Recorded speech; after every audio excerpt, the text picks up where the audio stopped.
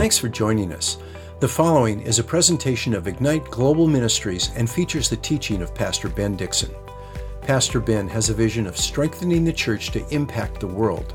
He serves as lead pastor at Northwest Foursquare Church in Federal Way, Washington.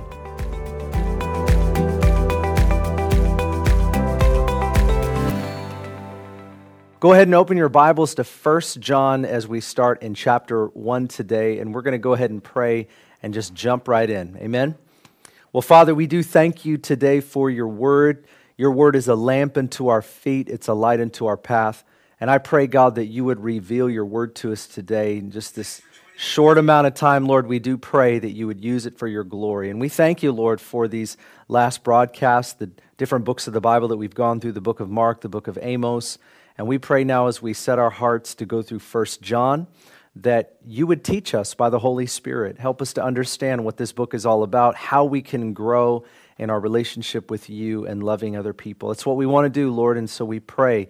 Use this for your glory. In Jesus' mighty name we pray. Amen and amen.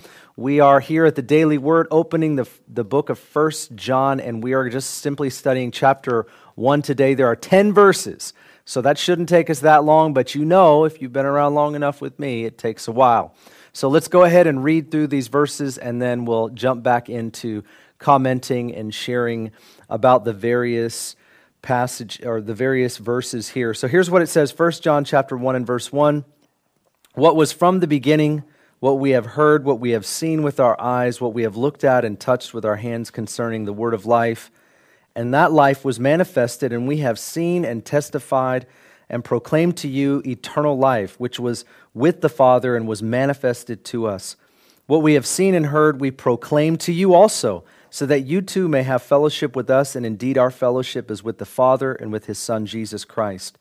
These things we write so that our joy may be made complete. Many translations say your joy. They don't say our joy. Just a notation there. Verse 5, this is the message we have heard from him and announced to you, that God is light, and in him there is no darkness at all.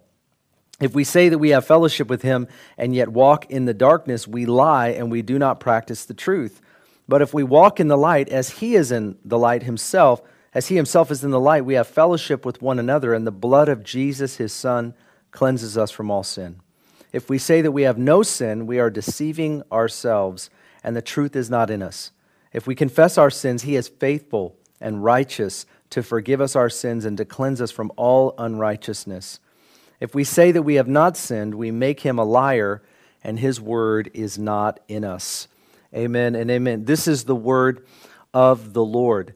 Now, it's really important that we have just a simple overview and introduction to the book of 1 John. Every time we open a book of the Bible, we want to give just enough information for us to have a proper context. We could go on and on about where this comes from and the setting for this book, but I'm just going to give you enough for us to kind of understand. Now, if you followed along with us on the weekend, you know I've talked about the Apostle John. The Apostle John, while he wrote 1st, 2nd, and 3rd John, this was when he was in his mid-90s. At this point, most scholars believe, and I'm convinced, that John had already written the book of Revelation.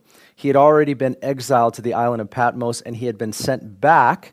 This was after 16 months of being there. He had been sent back to Ephesus, which is where he was for 30 years prior to being a political prisoner and exiled to the island of Patmos. So he had already written the book of Revelation, which is interesting because there are things that he says can be really contextualized, and they're very powerful when you consider what he's already done, what he's already gone through, and where he is in life. These statements sort of become more powerful to us. In my view, it's important to know that. He's in his mid-90s.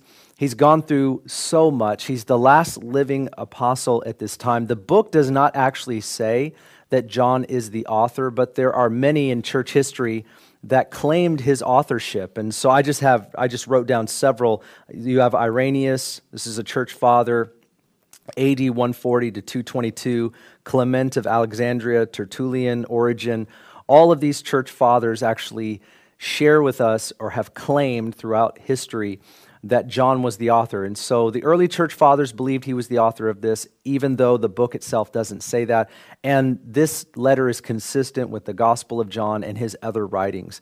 And so it's important for us to know that we don't know exactly who he's writing to, but it's very clear that who he's writing to, the people have been affected by false teaching, namely what's called Gnosticism. Now, I have a definition of Gnosticism that I wrote down, and I wanted to make sure that you understand, that we understand what Gnosticism actually is. You might hear this terminology brought up in church, like Gnostics or Gnosticism, and maybe you've never understood what Gnosticism is. And so I wanted to make sure I have a decent definition so that we can all kind of understand what this is. Gnosticism was influenced by such philosophers as Plato, and it advocated a dualism asserting that matter was inherently evil and spirit was good. As a result of this, these false teachers, although attributing some form of deity to Christ, denied his true humanity because, again, they felt that matter was evil, spirit was good, and so they denied Jesus' true humanity to preserve him from evil in their eyes. And it also claimed, Gnosticism also claimed, elevated knowledge, a higher truth known only to those in the deep things, known to the deep things of God. Only the initiated had the mystical knowledge of truth that was higher even than Scripture. Instead of divine revelation standing as judge over man's ideas judged God's revelation. This heresy featured two basic forms. First, some people would assert that Jesus' physical body was not real and only seemed to be physical. I just want you to picture that for a second, okay? Some of the Gnostic teaching had gone so far that they literally denied Jesus in the flesh. Okay, and this makes a lot of sense when you read 1 John chapter 4, where John's actually talking about those who are of Christ are going to they're going to claim and they're going to speak about Jesus came in the flesh, right? So when you test a false spirit is going to say Jesus, they're going to deny that Jesus came in the flesh. Clearly an opponent of the truth is going to be those that adhere to Gnosticism. And that makes a lot more sense when you start reading the book.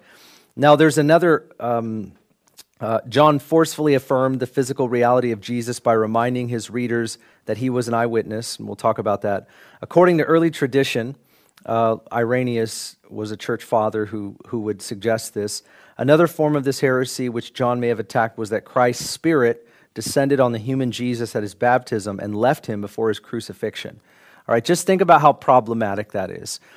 You have Gnostic teaching that's influenced the church at this point to such a degree where John's having to write a letter and set the record straight. Now, he's already taught these people the truth, but now he's having to go back over the truth and ensure that what they've been taught by these Gnostic teachers is not only false, but he's reiterating what he taught them before they were influenced by the false teachers. Now, Gnosticism has many forms. It has not only a waterway, but lots of tributaries. And you're going to see that in much of what John is going to try to root out in his conversation here.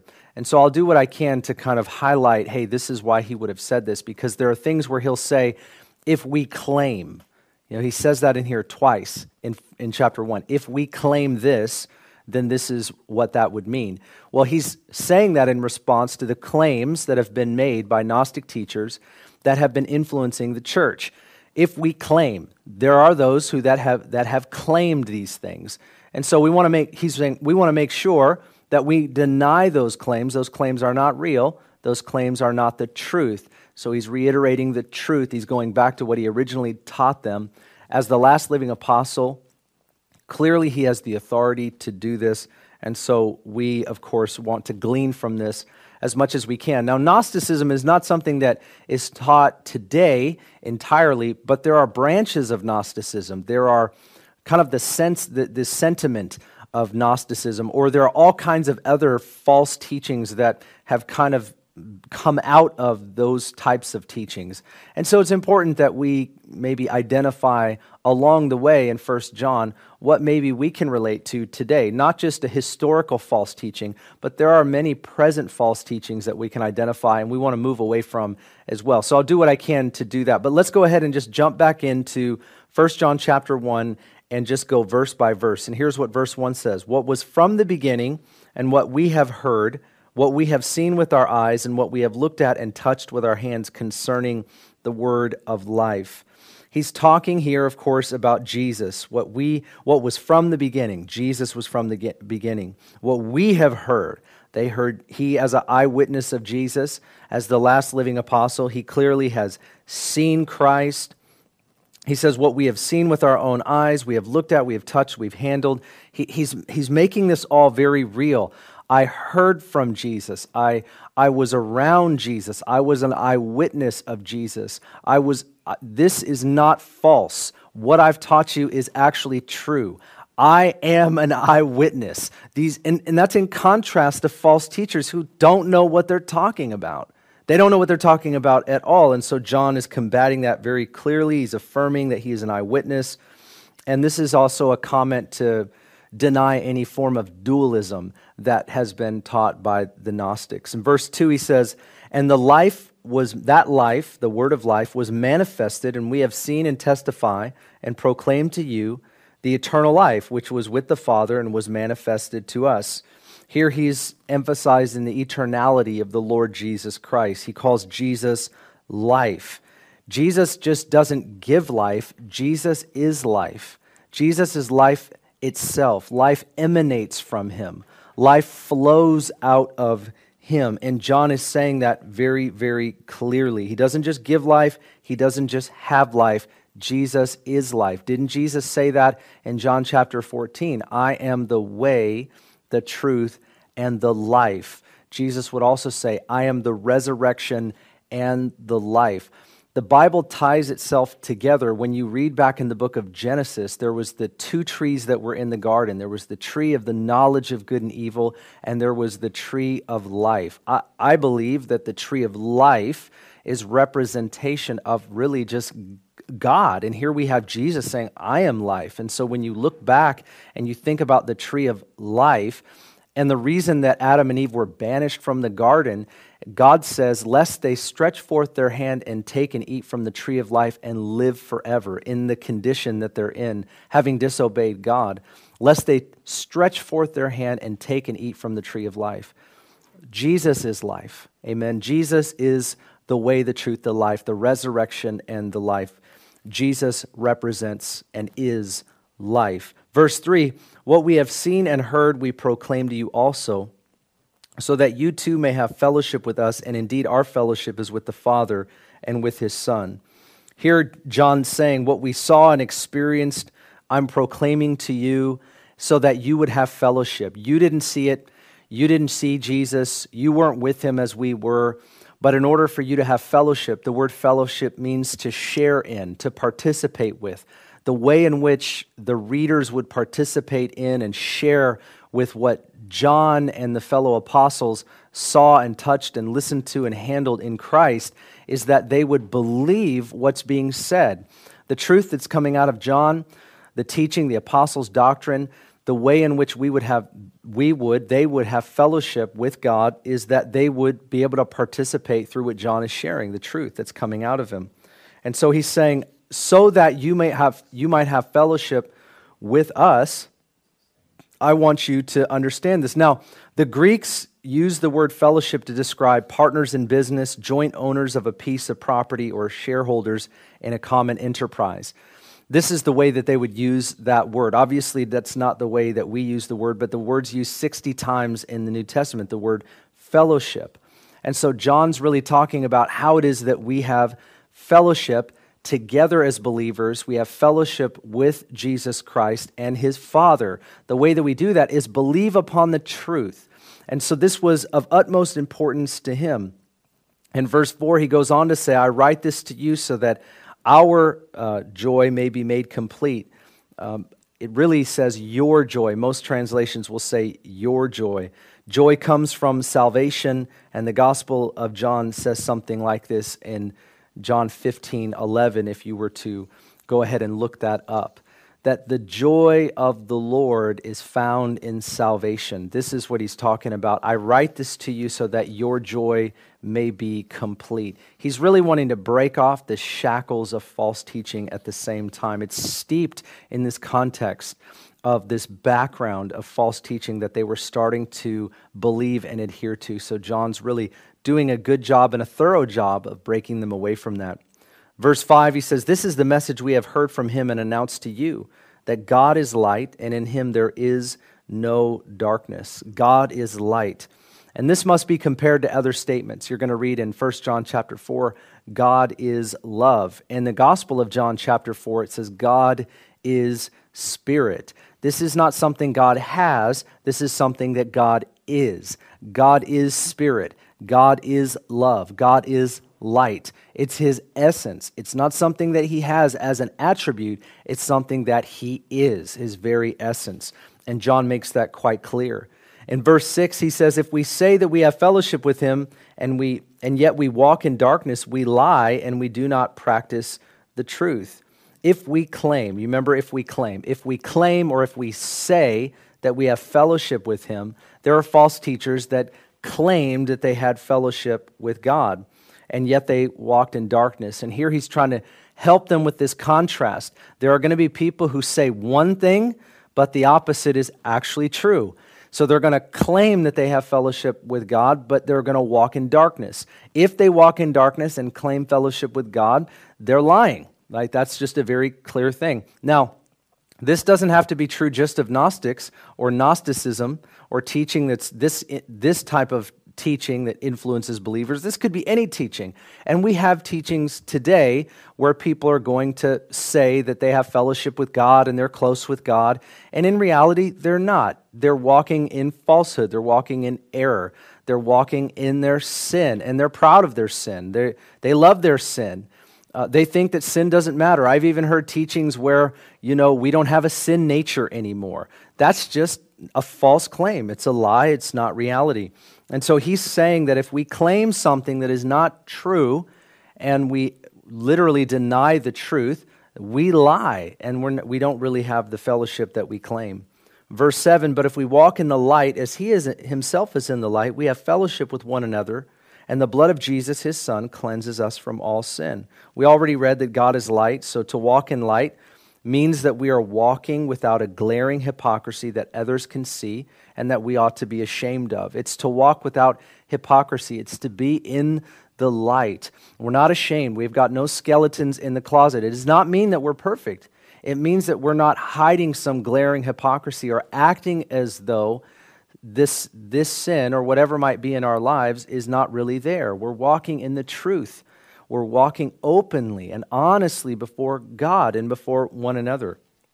Light is truth and holiness. Darkness is falsehood and sin. When we walk in the light with the Lord, we have fellowship with one another, it says, and the blood of Jesus cleanses us from all sin. Leviticus 16:30 shows us that blood sacrifice atoned for sin, and now we read here and many other places, especially in Hebrews, that the blood of Jesus perpetually and eternally cleanses us from all sin and the guilt of sin, so that fellowship with God and others is possible. The way we have clean relationship with one another, the way we have a clean relationship with God is through Jesus. There is no forgiveness, there is no cleansing of sin apart from Christ. The word sin is mentioned here, not sins. And this is really important. As you walk through the book of Romans, you're going to find that there are two different references that are made. The first is going to be sin, which is singular. Sins is plural. Sin is a condition. Sins, plural, are actions.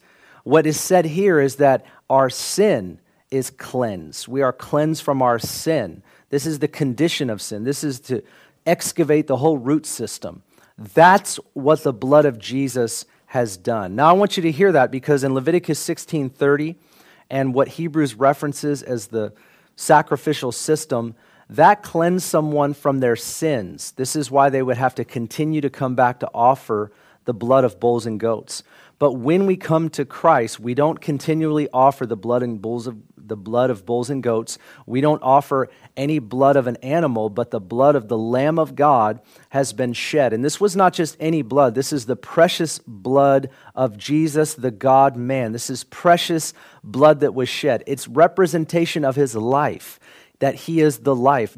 Life is in the blood. When Jesus gave his life, this is why we talk about the blood, because life is in the blood. When he gave his life, when he shed his blood, he did that on our behalf. And we're going to read in chapter 2 that this blood that was offered, he's the advocate, the once and for all sacrifice, the propitiation, the satisfaction of the righteous demands of the law. Jesus offered himself in our place. The blood of Jesus cleanses us from all sin, the condition of sin. It excavates that condition, and it causes us to not have to continually come and offer anything to God. Jesus is the one that offered on our behalf to the Father, satisfying the righteous demands of the law. This is really powerful to show that the guilt of sin can be cleansed in our life.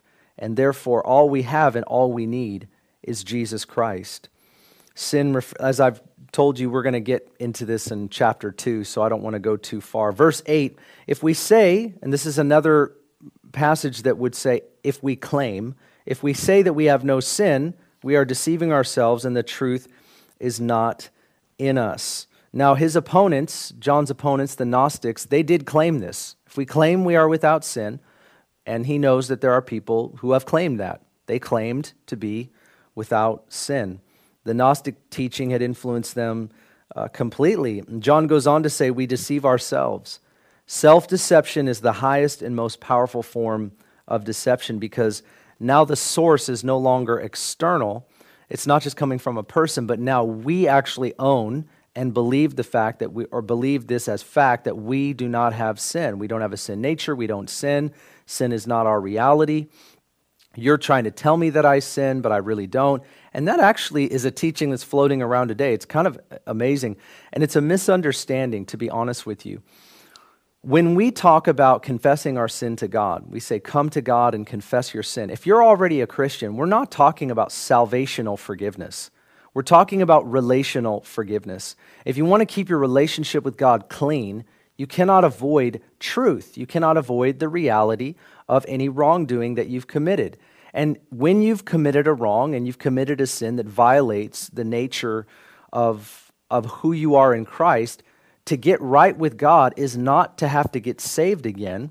It's to just be clean in your relationship. If my wife and I had some kind of riff and I were to walk in and get angry and yell at her or whatever, and then I just leave the house and I've sinned against her, and I come back in an hour later and I say, hey, Bridget, when's dinner going to be ready? And I act like nothing has happened, even though I have violated our covenant. We are in covenant, and the fact that I yelled at my wife doesn't take me out of covenant relationship with her, but it violates our love relationship, which is what relationship is based on. So when I come back in an hour later and I try to act like nothing's happened, that relationship's not a good one because I have sinned against my wife. Now, my sin against her doesn't bring me out of the covenant, but it certainly makes it so that our relationship is not clean. So the first thing, men, that we need to do is ask for forgiveness so that we can have that restored relationship. But to act as though that sin wasn't there would destroy or erode that relationship. And so people do claim this even today. They have this claim that we no longer have a sin nature. Well, my question is, why do you still sin then? See, you have a born-again new nature, and the Holy Spirit now lives within you, and He is renewing our mind and helping us to walk in the truth. But the fact is, and let's be honest, you still sin. You sin because you still have the capacity to sin in this life. It doesn't mean that you're not born again. It doesn't mean you're not a new creation in Christ. It means that you are not fully who you will be, and God is continuing to help you and I grow in the knowledge of who we are and what Jesus has done for us. And as we continue to walk in Him, and as we literally abide in Him, He is light. It's not that it's that we want to be close to Him. As we are close to life Himself, we will walk as He is. But listen, we can still sin. and we don't want to sin. We don't want to make excuses for our sin, and we don't want to avoid and act like sin isn't there. And that's what the Gnostics did. They acted like they didn't have any sin when everyone else around them knew it. You could see it, you could smell it, you could touch it. They had sin in their lives, but they claimed to be without sin.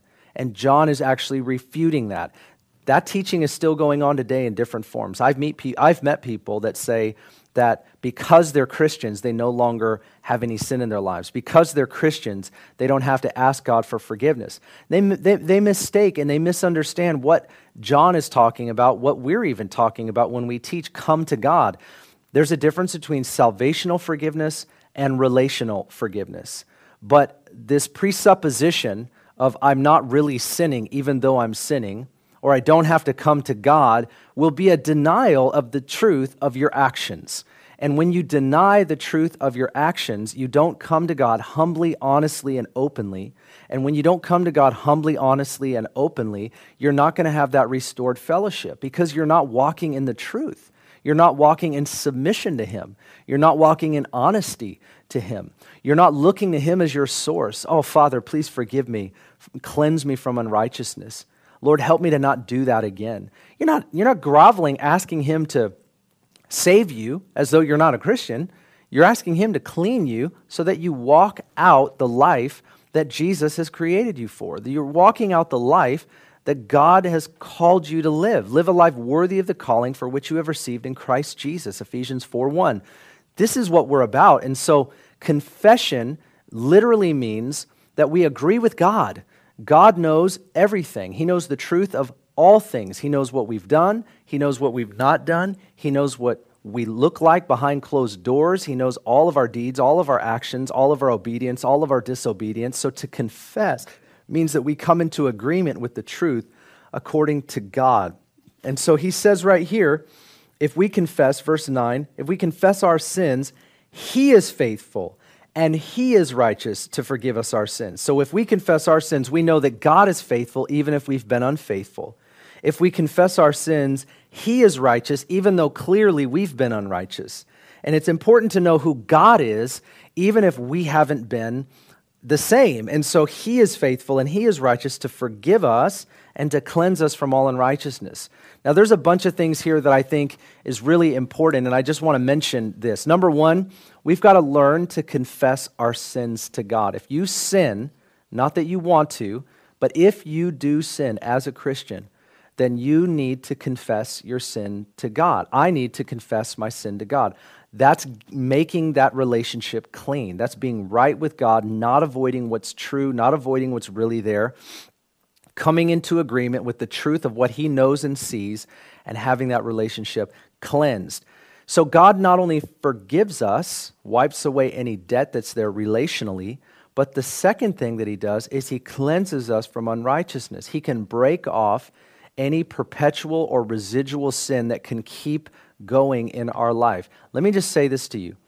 You do not have to continue to keep doing the same old sin. Sure, we're going to be fighting off that sin nature. Sure, we're going to be fighting off the temptations to sin. By the way, you have the flesh, and it's going to try to prompt you to do things that your born-again nature does not want to do. You do have, the enemy is around us at times. Demonic spirits are going to try to lie to us, tempt us to do things that the flesh wants to do. And we can learn to resist the enemy and flee, submit ourselves to God. This is what we're learning to do in every circumstance. But if we sin, we confess. We come into agreement with the truth of what has transpired. But we also profess. We confess our sin. We profess the truth. We are forgiven, and we contend for that cleansing that God does, that deep work of cleansing, so that that sin doesn't have to keep happening in our lives. We've got to move beyond just forgiveness and move into a place of cleansing, and it starts by what we believe. If this says that He forgives us and He cleanses us from unrighteousness, then we need to believe that. We don't believe what we want to believe. We believe what the Word of God says. Now, here's something I want to share with you, and I think this is really important, especially as we kind of bring this to a close. I've done this really deep dive recently in 1 John, and I'm studying it throughout my devotions. I've kind of slowed down on some of my other reading plans, and this is really what I've been doing because I want to learn. I don't just want to share this with you, but I actually want to understand this at a deeper level. And so that's what I'm seeking to do. But I kind of had this feeling like, Lord, am I just studying to know things? Like, I mean, I'm kind of a Bible nerd, and that's okay. And if you're like me, it's cool. I like to learn things. I like to learn about original words or original language. I like to learn about the history, the historicity, the context. All of that stuff's really important to me. But I was just kind of feeling like maybe I was just learning things and not gleaning as much as I should for my own personal life. And because you feel like that sometimes, like, what am I growing in? Am I going deeper? Am I growing deeper myself? And because every day you're not going to get something out of the Word that's going to apply right then and there in that second that you're in. And you need to know that, right? We need to understand that. And then it was this weekend I was preaching, and on Sunday I got down from preaching, and I prayed for a number of people and talked with a number of people after the service. And there was a guy that came up to me, a young guy, and he just walked up and he told me who he was and where he was from. And as we began to talk, one of the first things out of his mouth was, "I'm a bad man." That's literally what he said to me. "I'm a bad man." And he began to cry. And so I just asked him about, whether or not he knows Jesus or believes in Christ, whatever. So long story short, I got to pray with him to receive Christ, and I got to give him he didn't really have a Bible that was functional, so I got to give him a big Fire Bible, which we have in our bookstore. I gave him a Fire Bible and one of my books. I prayed with him, give his life to Christ. He walked through repentance. And it was amazing because I had literally studied this passage. If we confess our sin, He is faithful and He is righteous to forgive us and to cleanse us from all unrighteousness. It was so deeply rooted in me that I walked him through this, and I said, look, because his first comment was, "I'm a bad man." And I said, "You may be that, but let me tell you about who God is. Let me tell you about how God is. Listen to me. What we're doing here is we're not just trying to study to know more. This passage right here was so deeply in me that I was able to walk this man through the truth of what the Word of God says. This is what we want from the daily Word. This is what we want from our Bible study, is that the Word gets so deeply rooted in us that it flows out of us in moments like this. I don't just want to be a scholar of any kind. I don't just want to know the Bible more than others. I want to know what I need to know in order to help people know Him. And that's exactly what happened. And I saw the fruit of my study come right out. And he came into a place of confession of his sin before God, but also professing the truth of who God says He is and what God says He will do. It says God is faithful and righteous, and He will forgive, and He will cleanse. And it's not based on who we are. It's based on who God is. And that's what I was able to walk this man through. It was really, really powerful. And this is what I want to tell you, is that as we study the Word, we get this Word inside of us, and when we're praying for someone, talking with someone, when we're going through something, this Word, we get squeezed, and it's going to flow out of us. So I'm just encouraging you to stay tuned to the daily Word, amen? That's so important for us to be all about this, right? To go as deep as we can, and it's not wasted at all. Verse 10 says this, and then we'll close. "If we say that we have not sinned, we make Him a liar, and His word is not in us." This is, I believe, the third time. If we claim that we have not sinned, this was another false claim from the Gnostics. Now, Gnostics will go so far, not only to claim that they don't currently have sin, but they've been convinced, and they're trying to convince other believers that they never had any sin, right? And this is why they're trying to do away with the humanity of Jesus. They have different ways of trying to really redo truth, redo the story of Christ. So he's saying, if we claim we have not sinned, right? So the claim was we have never sinned, not just that we don't sin. The claim goes from we don't currently sin to we have never sinned. And we just have to think about that real quickly, because this is how far false teaching will go. This is the lesson that we can learn from this. False teaching starts in smaller things, and then it grows and it grows and it grows, and it gets to the point where it literally revises the original truth. Original truth meaning this: We know that we have sinned because we walked away from God in our own rebellion and in our own choices. As a result of that, God sent his one and only Son. Jesus chose to lay down his life as the propitiation for our sins, as the atonement for our sins. He died in our place. And for all those who believe upon him can have everlasting life and be restored in their relationship with the Father. Okay, we need a Savior. We needed someone to take our place because the Bible says in Romans chapter 3, the wages of sin is death. God told Adam and Eve, if you eat from this tree, you're going to die. This is what this is going to cause. I didn't create you for death. I created you for life. But he gave them a choice, and they chose death. That was humanity. Every one of us would have chose the same thing. So all human beings are under that death sentence. Jesus is giving us a life sentence if we choose him. And so this is what it's all about. He is life. He is light. So now the Gnostics are claiming that they've never sinned. And this is what John says. If you claim that you're without sin, or you've always been without sin, you're a liar, and the truth is not in you at all. Because you're claiming that to the point where Jesus' sacrifice doesn't even matter. And let me just tell you, I've actually heard stuff like that even in modern times. I've heard people say all kinds of things, and the false teaching continues to grow. It continues to come out more and more. People continue to revise history and act like what this word says is not true. And that's what John is saying. You're making his word out to be a lie, but you're the liar and the truth is not in you. In other words, God's word is true. Anyone else that teaches different is a liar and the truth is not in them. Reject falsehood. And let me just tell you as we close, I don't want to go through all of the false teachings. They had Gnosticism. We have our version of Gnosticism today. But I can't even tell you how many times in 22 years that I've run into false teaching. It's just incredible. False teaching continues. I'm baffled by the amount of false teaching that I have seen in my Christian life. And so I want you to know, John's talking about the word is true. Here's what we know. The word is true. This is why we need to study it. And this is why I am adamant about Christians not just reading daily devotionals, not just reading books that are based on the Bible. That's all fine, but we've got to know the Word of God ourselves. And please do not say, Pastor Ben, I can't understand it. That is not true. You do not have to be a scholar. You do not have to be the smartest person in the room. You just have to apply your effort.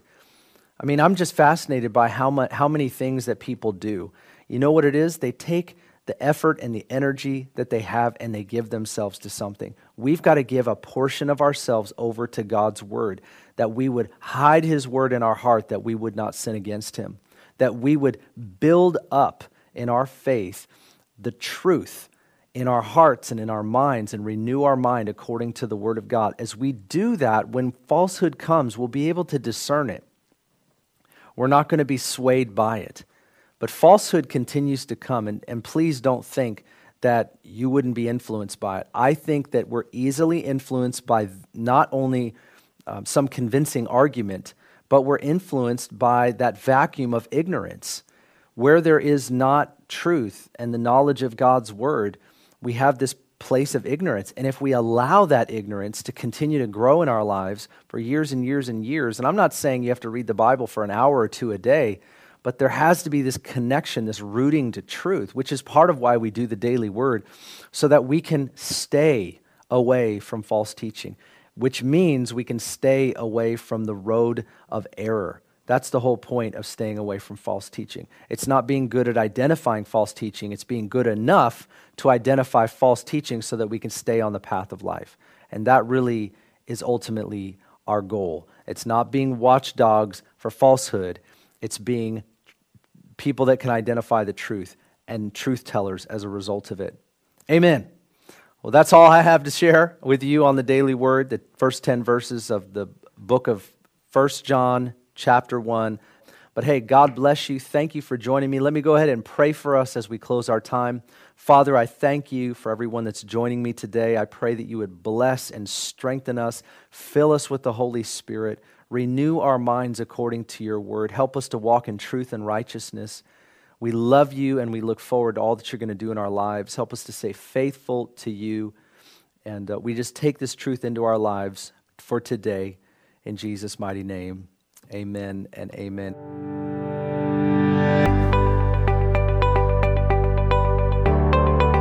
Thanks for listening. If you'd like more information about Ignite Global Ministries, please go to our website, igniteglobalministries.org. While there, check out our Immersion Discipleship School and the books Pastor Ben has written.